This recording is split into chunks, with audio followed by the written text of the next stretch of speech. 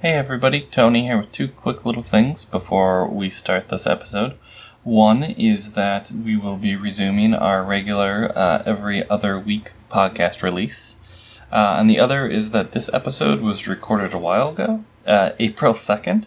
So if some of the stuff, like particularly talk about the primaries, sounds a little off, seeing as the general election is days away, that would be why. Alright, enjoy the episode.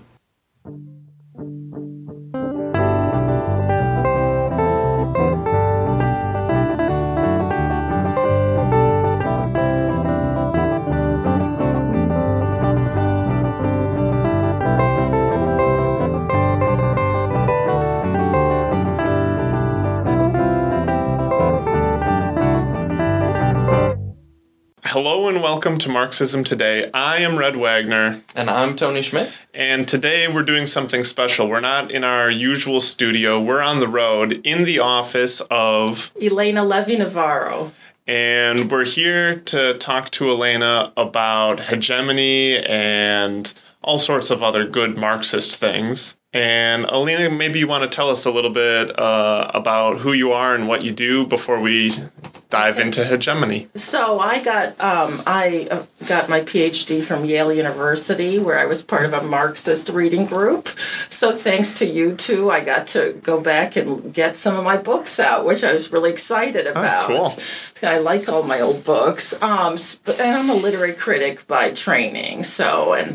I teach here at the UW Whitewater, and I teach literature classes. I teach comp. I teach World of Ideas that I had Tony in, an excellent student. And I'm sorry. No, and we can even. It's good to get that unrecorded. Yeah, my mom will not believe. But so I teach literature. I've published one book, self-authored. I've edited another collection. I work on the Renaissance, and I'm a Shakespeare scholar, and I'm interested in also cultural phenomena, so I'm a cultural critic and do things with body image, body size, dieting, and other kinds of things. And lately I'm a bit of a, if it's a political activist, but an educational activist. I founded an AAUP chapter, which is American Associations of University Professors. It's an organization that actually started in Wisconsin, and they promote for issues related to labor in academia, and not just for tenured professors, but for other kinds of academic workers in general.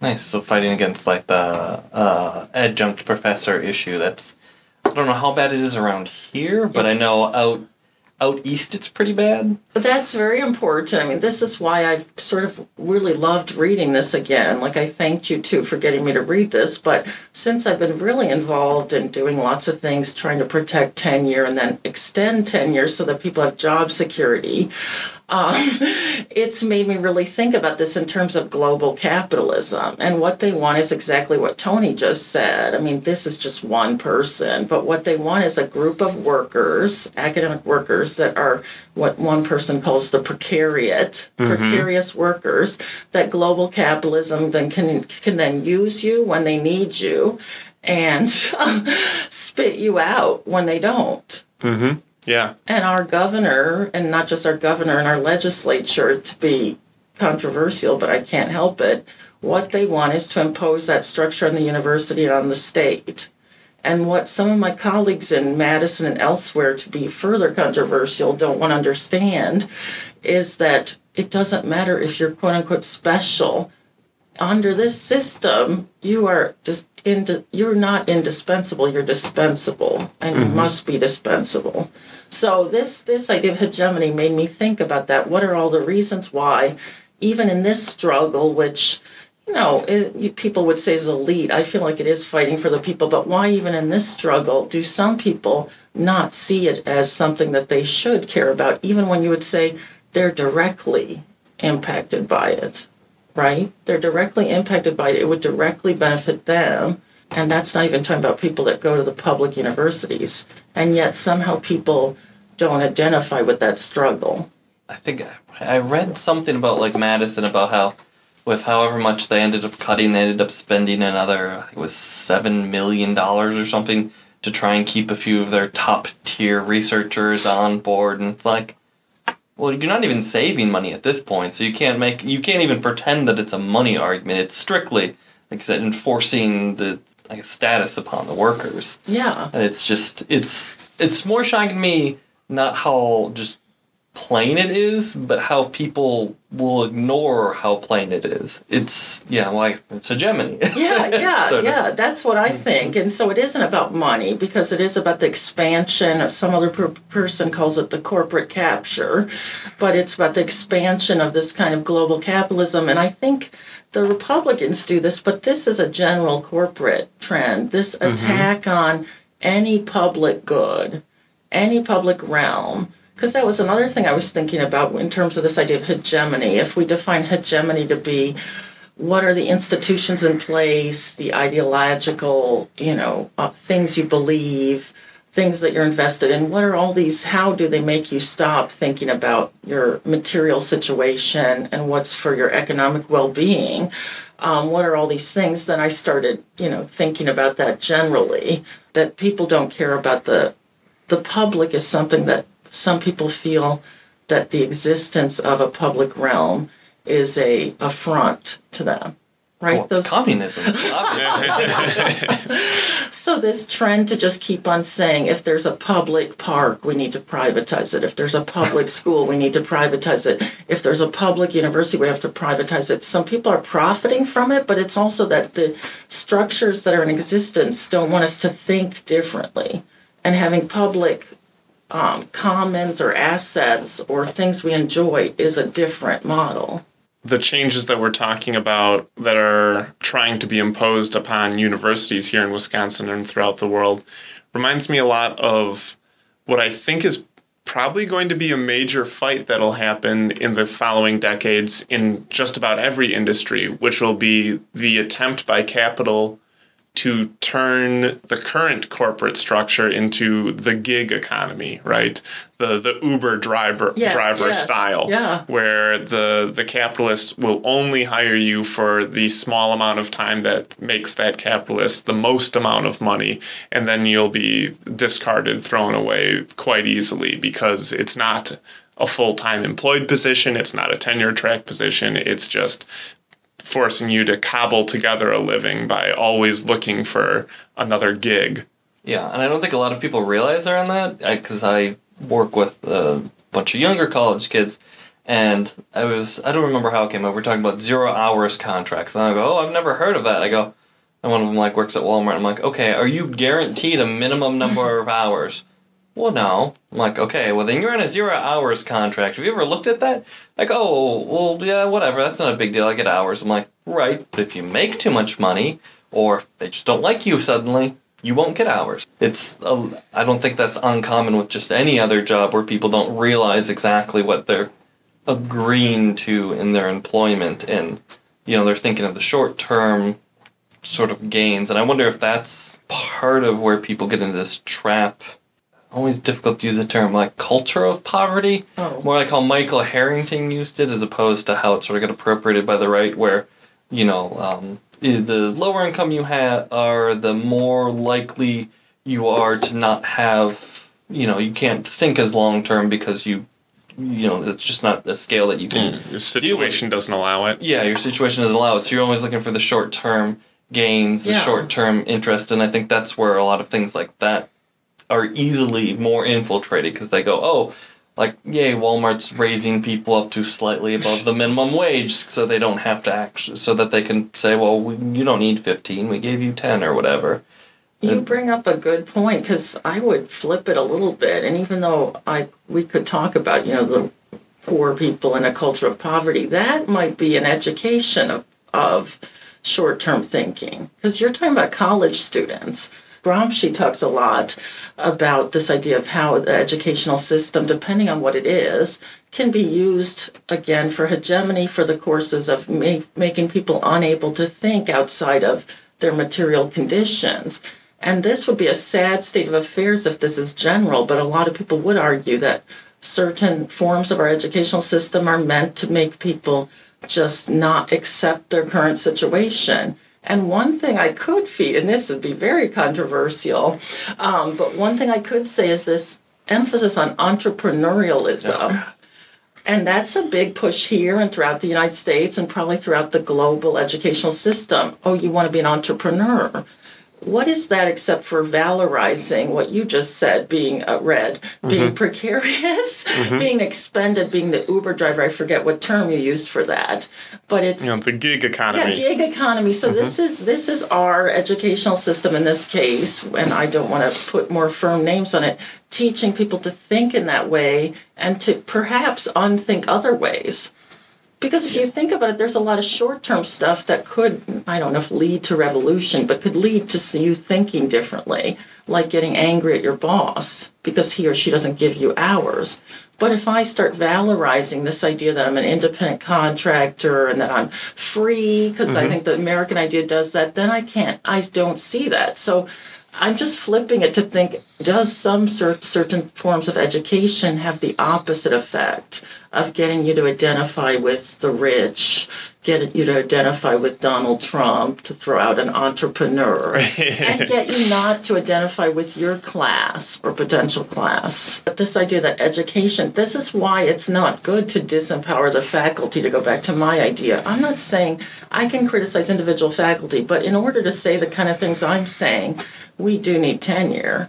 Because do you think Scott Walker wants me to say that? It's against his initiatives. I don't think Robin Voss wants me to say that. And I think lots of other people don't want me to say this. So that's the other big problem. I was actually shocked. I work where I guess I quit now. I worked with somebody who's an entrepreneurship major, and I had no idea you could get a degree in that. There's a program here where if you have a business idea, they will pour money into it. For you, or I think they call it an internship, and I'm struggling to remember the name. I guess it doesn't we have a lot of those different programs, yes. But I was shocked by this, and they're cutting funding left and right for stuff. Vetting those as actual good ideas is a problem. I think that's another thing that's de-emphasized with entrepreneurship. Again, for where I work, we get a lot of new products that come through that people want us to assess, and a lot of them are not the best ideas. It's kind of a clever idea, but it's nothing that you're going to be able to sell. It's nothing you're going to be able to market. And when you tell them and give them a nice little report, show all the patents that, already cover this and all the businesses and all the competition, their general response is, what is wrong with you? You don't know what you're talking about.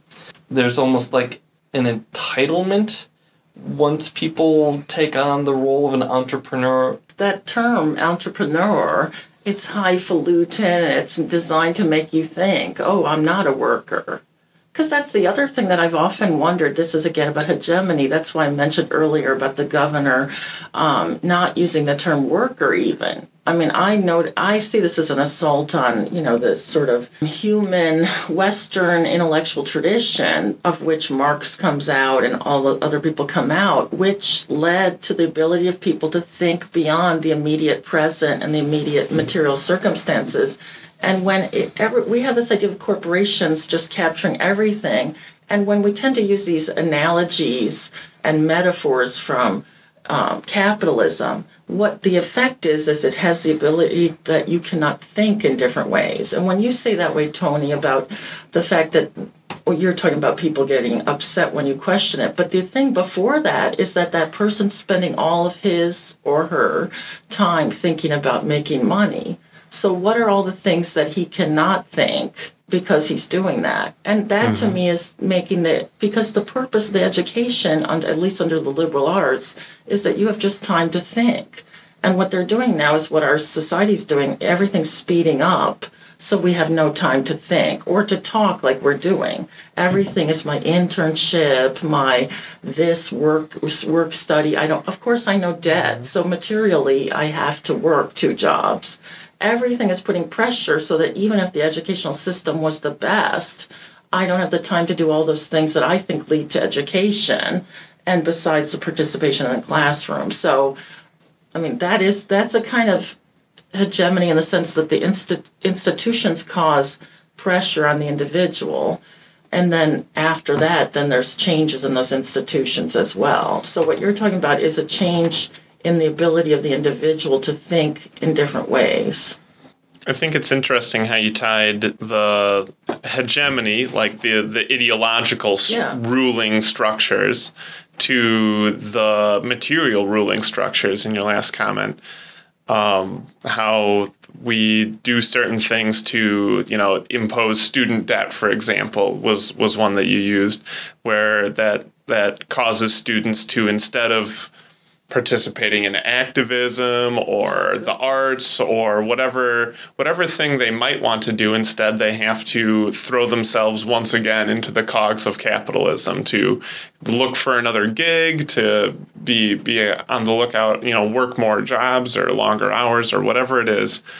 And you can see how the material structure supports the hegemonic structure in that sense, that even without education celebrating entrepreneurs, even without having a consumerist corporate media filled with commercials and all of the essentially brainwashing that comes with that, even without that, the basic structure is already supporting a certain ideology. I think the student debt thing is always a scary thing, too, because talking to kids with the elections and stuff, I'm like, oh, well, you guys are young, you should vote for Bernie Sanders because he wants to make education free. And the response I've been getting is, well, we already have debt, so I don't care because that doesn't help me out, which is such a sad and weird thing. It's very scary because, you just have to take whatever crap job at a call center or whatever is the first offer out of work, which maybe isn't exactly what you want. Normally it seems to be a lot of sales positions for companies, as opposed to people who have like a marketing degree or advertising, or they'd like to do something more creative, a little more intellectual, and they're forced into sort of the low-end things, and you can't complain because you need health care and you need to pay your debt off right away. The key is to think about us in this overall structure. I also feel for, the academic staff, other workers here, because the union rights were taken away. And, there's many, people are precarious. And when we're talking, I'm wondering how much, because America seems very characterized now by fear. That's what I take the Donald Trump to be. And I'm wondering, just talking to you guys, how much of this fear is some sort of bubbling up from our economic situation. And not just that wages are stagnant, which is what the reporters would say, but that we don't want to understand somehow how precarious our situation is. So instead it becomes easier because we do that, maybe because that's the only way we can be part of a collectivity. It seems easier to be scared of ISIS. Because I love talking to this chemistry professor here, and he confirmed what I knew, so I didn't have to talk to him and find out to say something even more controversial. That's what I guess I'm doing today, that the ISIS bombs in Europe are nothing. Meaning that they're very easy to make. And the only reason why I wanted him to say that is because I felt that the media was making, and I'm not saying ISIS is good, but making ISIS sound like this major national, and it is to a certain extent, but major mastermind, that was on the verge of doing this. And I sometimes think that they're just a band of hooligans that you need to get rid of, but yet we build them up into this thing because it gives us so much meaning. But then I was thinking, because we project onto them all our fears that are in our life, and it's easier to project on them and to feel part of that collectivity, or to project on the Mexican immigrant, or to project on whatever group of people than it is to say anything about our material circumstances. So I don't know if you guys think that. That's just what came into my mind when you were talking, Red. I'll double down on that and go somewhat conspiratorial sounding.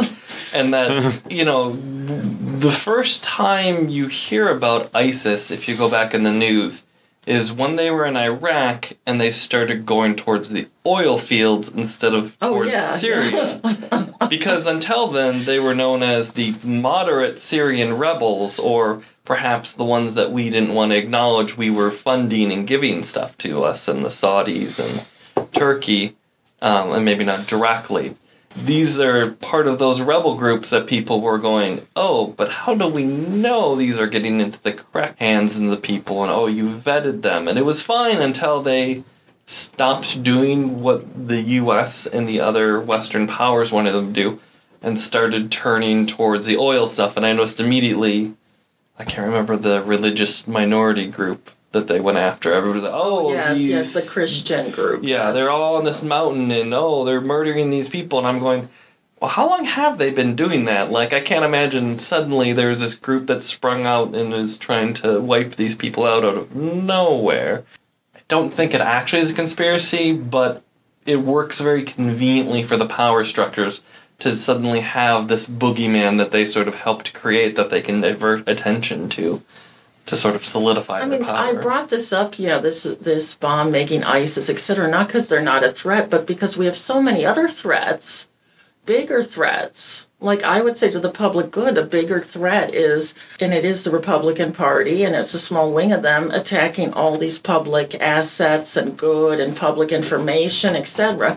But instead of concerning ourselves with that, which would have a material benefit on us, and then there's other things like public transportation, investment in the people, checking water, all these things, we then suddenly care so much more about this band of people on the other part of the world.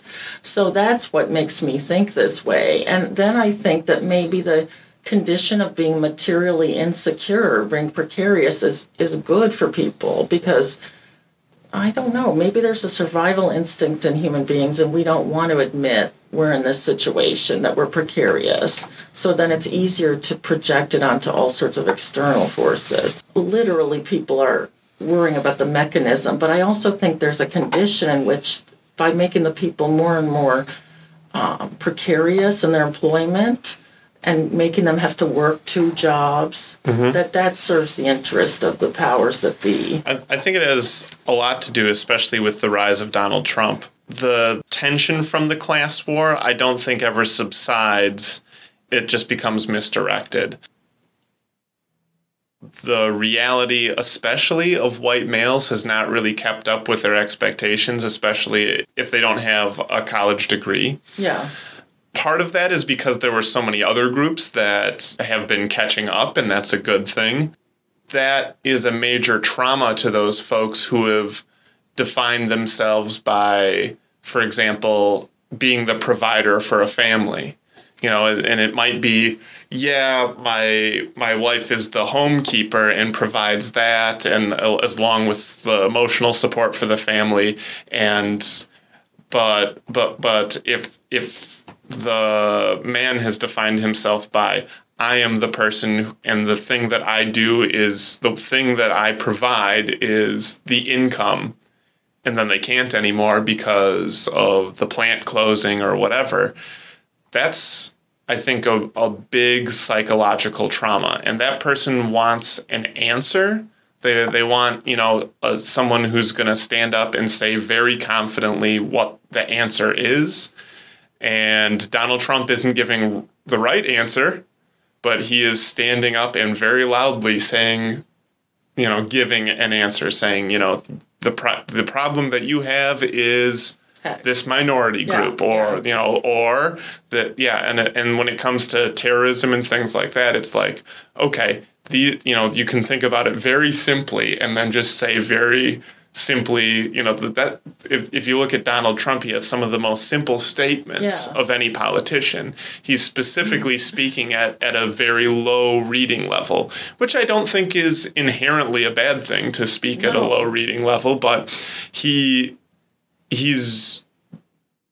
providing the simplest version, which is there are bad guys and we're going to beat the bad guys, which I think is a problem because all he's doing is trying to give an answer to the tension that people feel. And the answer he's giving, he's made sound simple, but doesn't solve the tension. Yeah, it makes me think exactly to sort of jump back to ideology, which I think is very intertwined with hegemony. In fact, I don't really know if I could untangle one from the other. Yeah, me neither. That's the one. Before you get started, I was thinking about that because we've had so many episodes where we've talked about ideology. Yeah. And I thought, today we'll talk about hegemony. And then I thought, what's really the difference? This is my thought, and you can tell me if you think I'm onto something here. I think ideology is any thought in the world that's trying to gain favor. That there are many ideologies out there, all competing. You know, there's religious ideology, which in some ways is quite strong, but I don't think it's the dominant ideology anymore, and so forth. When we talk about hegemony, that's an ideology, a set that all works together and has won so strongly that hardly anyone recognizes it as ideology anymore. It's an ideology that holds so much strength that everyone buys into it, or almost everyone, even the people that ideology is pounding into the ground. Even the people that it doesn't favor have bought into it. At that point, I think it's the term hegemony is the right one. Okay, yeah, I like that. That's better than how I was thinking, because I was thinking of it as, I guess, like a battlefield, and hegemony being the front line. It's that definition from the competing. It's where you can see, or where the edge is. The vanguard of ideology, if you will. Yes, yeah. I like your explanation better. I like your explanation. I mean, when I think of hegemony, just throwing out words, I would probably add to it, ideology, and then everything that sustains that, which would come down to the individual, but it would be habits of behavior that are ingrained, what I do with my daily life, my habitus, how I carry my body, my institutions I participate in, what kind of ideas do they generate. So I would add institutions as well as individual behavior. But what you said is correct. I mean, when I think about ideology, I think it's imposed on us, but we also embrace it. So if a husband suddenly, for example, has been bringing the money home, his wife is going to do things, and that's the way that your affections are tied into this. But she's going to be doing things to project and also make him feel good about doing that. And then the day he doesn't bring the money home, and this happened a lot in the 70s and 80s. I grew up in Detroit where the plants closed. Then suddenly it all tears apart because their relationship's so infused with this ideological model that it can't, that's it. Yeah. So I agree with you and that's what's the saddest thing. I mean, that's human life, but ideology can kill you.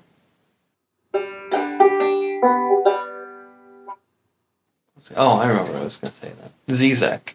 Oh, yeah. So that, talking about Trump makes me think of Zizek, and, I think the way he does stuff is almost exactly the way Zizek defines fascism in the Pervert's Guide to Ideology. It's taking just, what did he use, Jaws as an example, that shark, and projecting everything onto it, and that's what you need to destroy. Oh, good. And I think Trump's been a little around. He mostly is blamed it on immigrants, which is the pretty traditional thing. He singled out Mexican immigrants specifically. He's sort of backed off on a specific group now, but I don't know. Since I'm half Mexican, some of us are good, but most of us are rapists. Yeah. You went to an Ivy League. But what do you guys think? This is one other thing about Donald Trump. I talk to academics about Donald Trump all the time, or I've been at conferences with academics, some of whom think of themselves as, I don't know if radical, but at least progressive, some radical. And when I try to use the word fascism, they get very upset and say that fascism can only be used in regard to Mussolini or this or that. And I feel like that's an example of hegemony where it's an intellectual hegemony, meaning that by their process of being, quote unquote, I don't want to call it educated, but trained as PhDs, they've been told not to think these connections. And because I say calling him a fascist, and if I want to be academic, I could temper it and say there's fascist impulses. But using the term fascism is allowing me to make a connection and to, hail him, to use Althusser's idea, and to name him and try to, exert some force. But yet my academic friends, and many of them would say, no, that's going too far.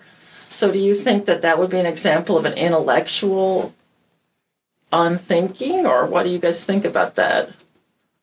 Well, I think part of the problem is it's very in vogue and oddly on the right to call people fascists or Nazis. Yeah. Like, I'll blame Seinfeld because I don't like Jerry Seinfeld. Yeah. The soup Nazi thing. Oh, yeah. Like that, and I'll pretend that's definitely the beginning of that. But I mean, people will throw that out there. Oh, you're just a Nazi about this, and you're a Nazi about that. And I think people get nervous is then where you tie the Holocaust into that. And I think as long as Donald Trump's not murdering people, I think people are a little. Cause I think people, even though I don't think, or I guess I don't know enough. Mussolini, he didn't have. Did he execute people? I know he worked with Hitler, right? So but they didn't have their own. Well, he put Gramsci, since we're talking about Gramsci, right? He threw Gramsci in prison. He, in fact, killed him. So, right. And he did other things. Yeah, I guess I just don't know enough about the World War II. Fine. But I feel like people tie that up into it so much that they're. I wonder if that's what makes people nervous about it, or that it's just used too much. I have seen a lot of, people wrangling over, can you do that? So I think it was Jacobin had something. It was like, well, maybe you can go call him like a Napoleon type, like strongman guy. But I think I would use fascism because for every sort of definition I could think about it, whether it's tying like business into there, going forward with capitalism, but trying to have a sort of retrograde social revolution, especially with the scapegoating and the trying to blame, society's problem. The one, for me, he pretty well fits all the definitions of fascism, not hyperbolically. Yeah. I think that you're right about there's a reaction to the overuse of calling people fascists or comparing them to Hitler. The right was always comparing Obama to Hitler, which I think was a great discreditor of the arguments of the right. And there was, at one point in time, I forget, maybe you remember this, there's what's it called? Godwin's Law? There was a guy who decided to make this law that he just came up with. I don't think he has any credentials or anything, but he said, okay, the first person who references Hitler in any debate, you just automatically lose, because there was too many people doing that. And so he said, okay, I'm going to do that. And I think that was usually a good rule, because it's most of the time that somebody calls someone else a fascist, it's usually that the person is using too much exaggeration. Yeah. Now, when it comes to Donald Trump, I was surprised to see on network TV, what's the guy's name? Chris Matthews, I think. He, after the New Hampshire primary, he said, wow, Bernie Sanders, the socialist, won, and Donald Trump, and he used the word nationalist, won. Oh, wow. And I was impressed that the word nationalist came up, because I thought the taboo was too strong to even use the word nationalist to describe a presidential candidate, even Donald Trump. And to me, the word nationalist was really just, okay, we all know we can't use the word fascist, but come on, he's a fascist. Yeah. And so I thought that was very interesting that he used the word nationalist. And I think for Donald Trump, he's the one candidate that it's probably okay to use the word fascist. Does he lack, is he Hitler? No, not exactly. But as much as Bernie Sanders is a socialist, and I'm a big fan of Bernie Sanders, but we as Marxists have a little bit, I think our bar for being a socialist is a little bit higher. As much as Bernie Sanders is a socialist, Donald Trump is a fascist. That's very well said, because that's what I always say about Bernie or recently, and it's fine. I mean, you can defend his positions, but when he says revolution, he's really kind of loosey-goosey about that. Mm-hmm. Well, he's saying a political revolution. Well, but Yeah, but even that is an overstatement, I think. He knows enough that he should be saying that more precisely. I don't know. But, yeah. Although for the terms most people think of things in for politics in America, it kind of almost is. Yeah, no, I can see that, but it's just that revolution has a certain meaning to me. Yeah, it's not the revolution I'm exactly looking for, but nonetheless, I already early voted for him. Yeah.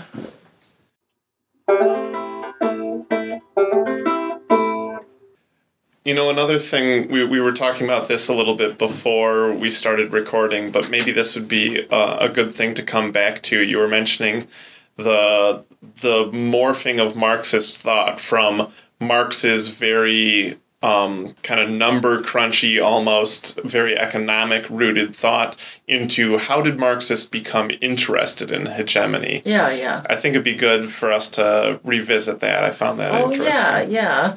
I mean, that's what as I understand this Marxist thinking that, of course, there's always debates about what is and is not Marxist, and some pure Marxists would always call someone else, you're not a Marxist. But as I understand it, the development of Marxist theory around maybe the middle of the 20th century moves from this idea that, that there's going to be this revolution that is going to organically come out of the progression of the history of, that dialectical materialism, or the history of, changes in capitalism, to be people explaining or trying to explain why didn't it come out of that. So that's when about around 1950s, maybe a little bit later, and we could talk about the student protests in that, 1968 as a key figure. But after that, people start focusing on the culture and thinking about this idea of culture and hegemony to explain why it is that we do not have this automatic movement towards the revolution. And this would be where I think some people would get disturbed and say some of the people that are Marxist theorists, like I would take Foucault in that, or Althusser, or, Gramsci for an earlier one, or you talked about Jameson, and he considers himself a Marxist. But some people would get upset and say, you don't talk enough about the economics, and that I want you to talk more about the economics, because there had been this turn towards culture, or cultural criticism. And so thinking about all these ways in which we can think about how we're shaped in ways that make us not able to see our material interests. So that's how I read a lot of these people interested in hegemony, that it's that explanation, and I think most people would read it this way, it's that explanation as to why the revolution didn't happen. And then I think that's where some people would get very upset with Foucault, because I think he would say, I think when you start getting into thinking about different ways we're trapped ideologically, it starts becoming very hard to imagine the revolution.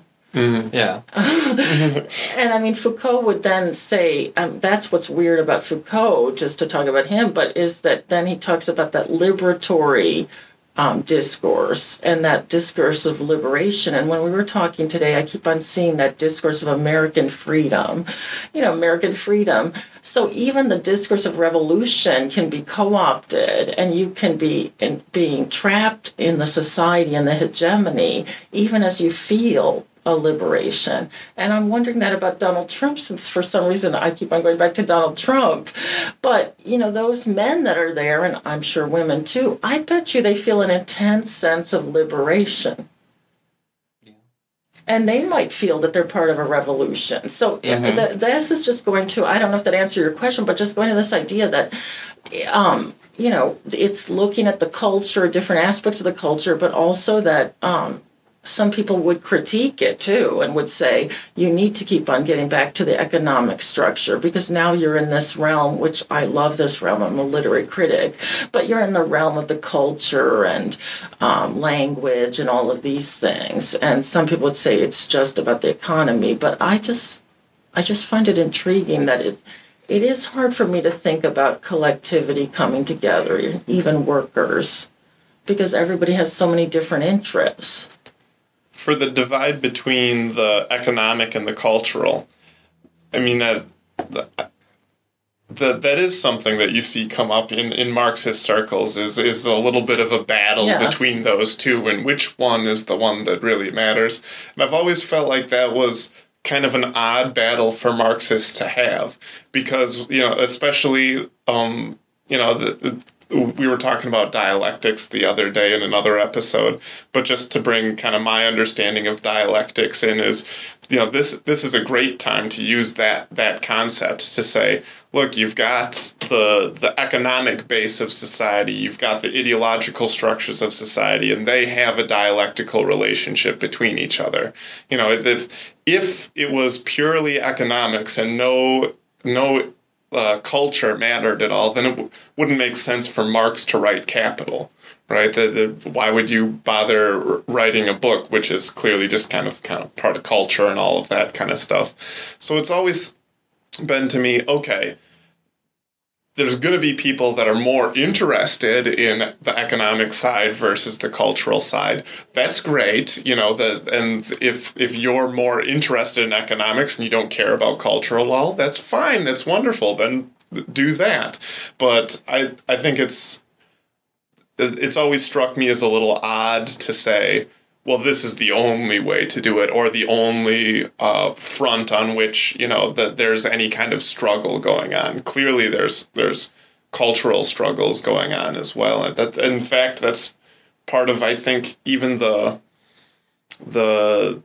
standard vocabulary of the world now. You hear culture wars all the time, usually without Marxists being a player in that war. It's usually just kind of the standard right and left, Democrats and Republicans without any of us far lefters in there. But that at least the concept of culture being something that shapes society is something that it seems like most people recognize these days. Yeah, I think for me, where I sort of see this weird divide coming up is, I think, a little bit of a misreading of Marx, and part of that I think is because Marx died before he finished doing his writings and thinkings, because I think people look at the way he talks about the dialectic and the way he sets up sort of the progression of society, like economically, in like Volume 1 of Capital, and say, oh, well, transitions from this to this, and they take that to just sort of be a deterministic thing, which I think is wrong. I don't think there's, from what I've read of Marx, I don't think there's a real basis for that. And then I think the other thing is, and I don't even know if Marx actually came up with the base superstructure. Is that him who actually used that analogy? I think it might have been. I don't know. Clearly, I need to do more. It's in Althusser for sure. But I think Marx might have used the terms. Right. And I think I think it's a decent analogy to sort of understand that. Yeah. But I don't think, I think like Red said, there is a dialectical relationship there, whereas I think the way it gets read is it's a one-way street. And that's the economic determinant. It's the economy and culture. And for sure, the economy has a lot to do with the culture. But you can also change the culture and not actually change the economy, like that was the problem with the Soviet Union. They changed the culture, but they mostly left the economy the way it was. They changed a little bit here and there, but that was their big downfall. And then the culture eventually wanted to re-switch back to how it had sort of been before. So I think that's where I see those splits as, and I don't even think Marx saw that as a split, because, like, I guess I keep going back to Volume 1 because that's what he actually finished, but he's got, he talks economics, but then he talks culture and history and the worker struggle, so he tries to tie that stuff into it, or culture in a bit into his economic analysis even. I mean, I try to always force myself, not necessarily in everything I write, but to think about the economic situation, and I have noticed that that's a problem because the language of liberation can be used just divested from any kind of sense of your economic well-being, and so when I think it would be anything, but when I think about the struggle of academic workers, and I could say professors, I notice how many times people don't want to think in very strict, in this case I'm going to say capitalistic terms. Like, I talk about how they're trying to increase our work try to make us do more bureaucratic work and how it is labor. I mean, I don't know if you guys would say it's labor, but it is a form of labor that I should be paid for. Yeah. But there is an ideological way in which, people don't refuse to analyze it in a very basic sense. Like you said about the 0-hour contract, that's again, it's basic contracts. That's not Marxist. But some people start thinking more about, oh, I'm a professional, I'm an entrepreneur, and they don't think about, am I getting paid for this? The basic stuff you stop thinking about. So that's the sense in which I have no problem with this theory, but in my life, I think it's very important to come down to what are you going to be paid for the work, and that everybody should think in terms of everyone deserves a living wage. How many times people won't say that? They'll instead, I got a big argument with some person at a bar, so, take it for what it's worth, but that so-and-so didn't deserve a living wage at McDonald's because what did he do to deserve it? So you don't think it, and you just, if you think materially, they deserve a living wage. They're doing work. We value their work. We eat their products. Why don't they deserve a living wage? Yeah, and it'd be one. The other thing to me is it'd be one thing if the resources of the world were so scarce that was all that we could afford as the human race. Yeah. That would be a whole different scenario. But you have to always understand that, and that's, I think, another ideological construct that I think is very much ingrained is the folks have a very hard time understanding the relationship between wealth and poverty. Yeah. And the idea of a minimum wage, some people are against it, but largely there's a lot of people that believe in a minimum wage and might argue over where it should be. The idea of a maximum wage is largely unthinkable by the vast majority of the population. Good. But the idea that the low wages here can create great mounds of wealth over here, and that the lower they are here, the greater the wealth is over here, and vice versa. That's not something that seems to be widely understood, or something that people seem to, I don't know, want to recognize, or what? I don't know. I think it's interesting you brought up scarcity, because that, of course, makes me think of all my economics class. Yeah. Because what's the very first thing you learn in economics?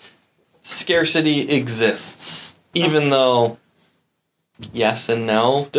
For United States, kind of, not really for everything. It doesn't need to exist. It's something that they never address. So I think, talking with hegemony and stuff, just something like that's, if you talk to anybody, like what they remember from the one econ class I do, it's there's scarcity and you have to make opportunity costs because of that scarcity.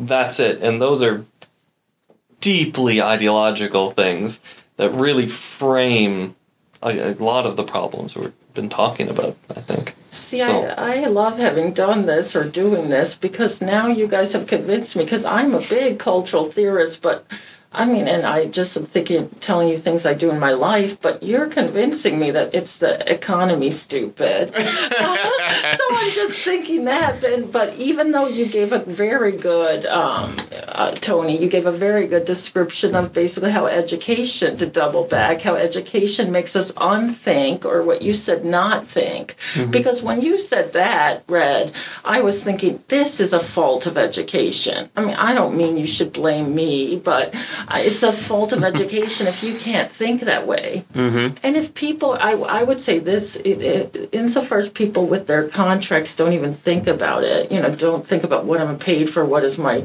even what my work is worth, just basically when I work, I should be paid. Mm-hmm. Insofar as they don't think about that, forget questioning that.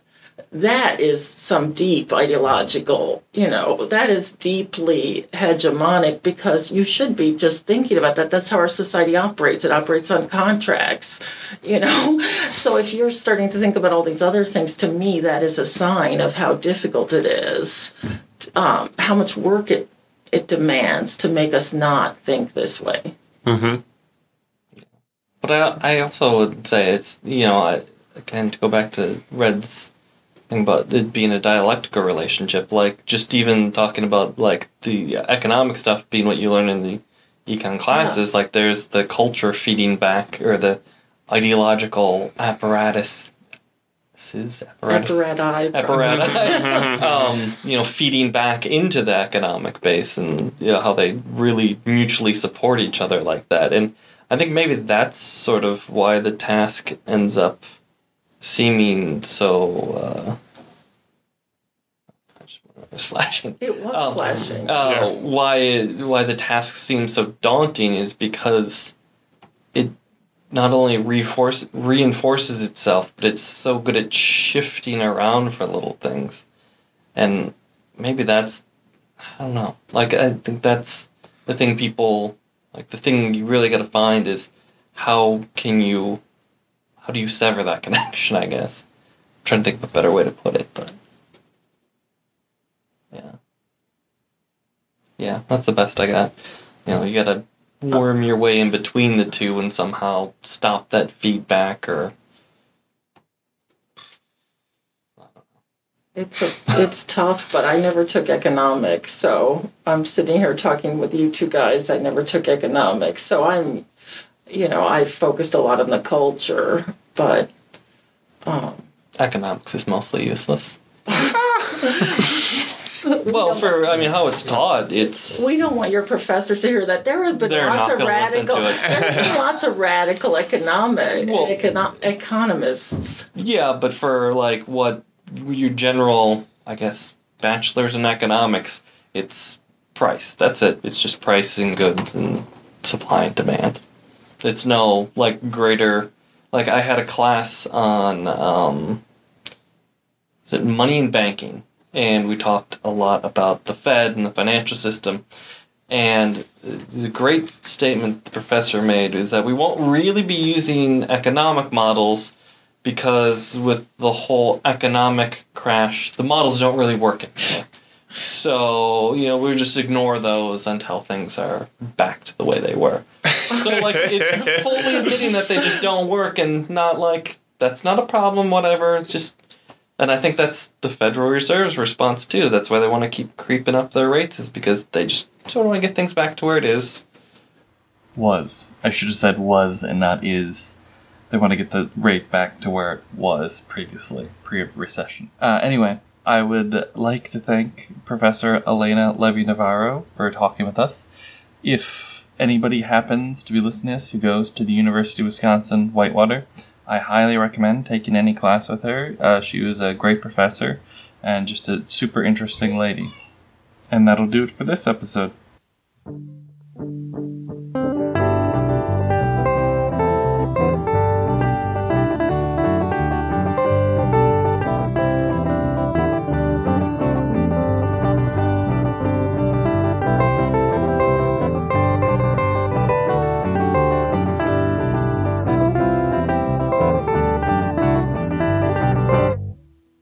Marxism Today is created by Red Wagner and Tony Schmidt, and is a project of the Democratic Socialists of America, Madison, Wisconsin chapter. We are not official spokespeople of the DSA, and the views expressed in this podcast are our own. You can find us on Twitter at RedWagner2, that's the number 2, and SchmidtAJ, that's SCHMITTAJ. Our episodes are all available for download on our blog, marxismtodaypodcast.wordpress.com. You can share your thoughts about this episode and others on our subreddit, reddit.com/r/marxismtoday. Also, you can find information about the Democratic Socialists of America Madison chapter on our Facebook page, facebook.com/DSA Madison. Thanks for listening. We'll see you next time.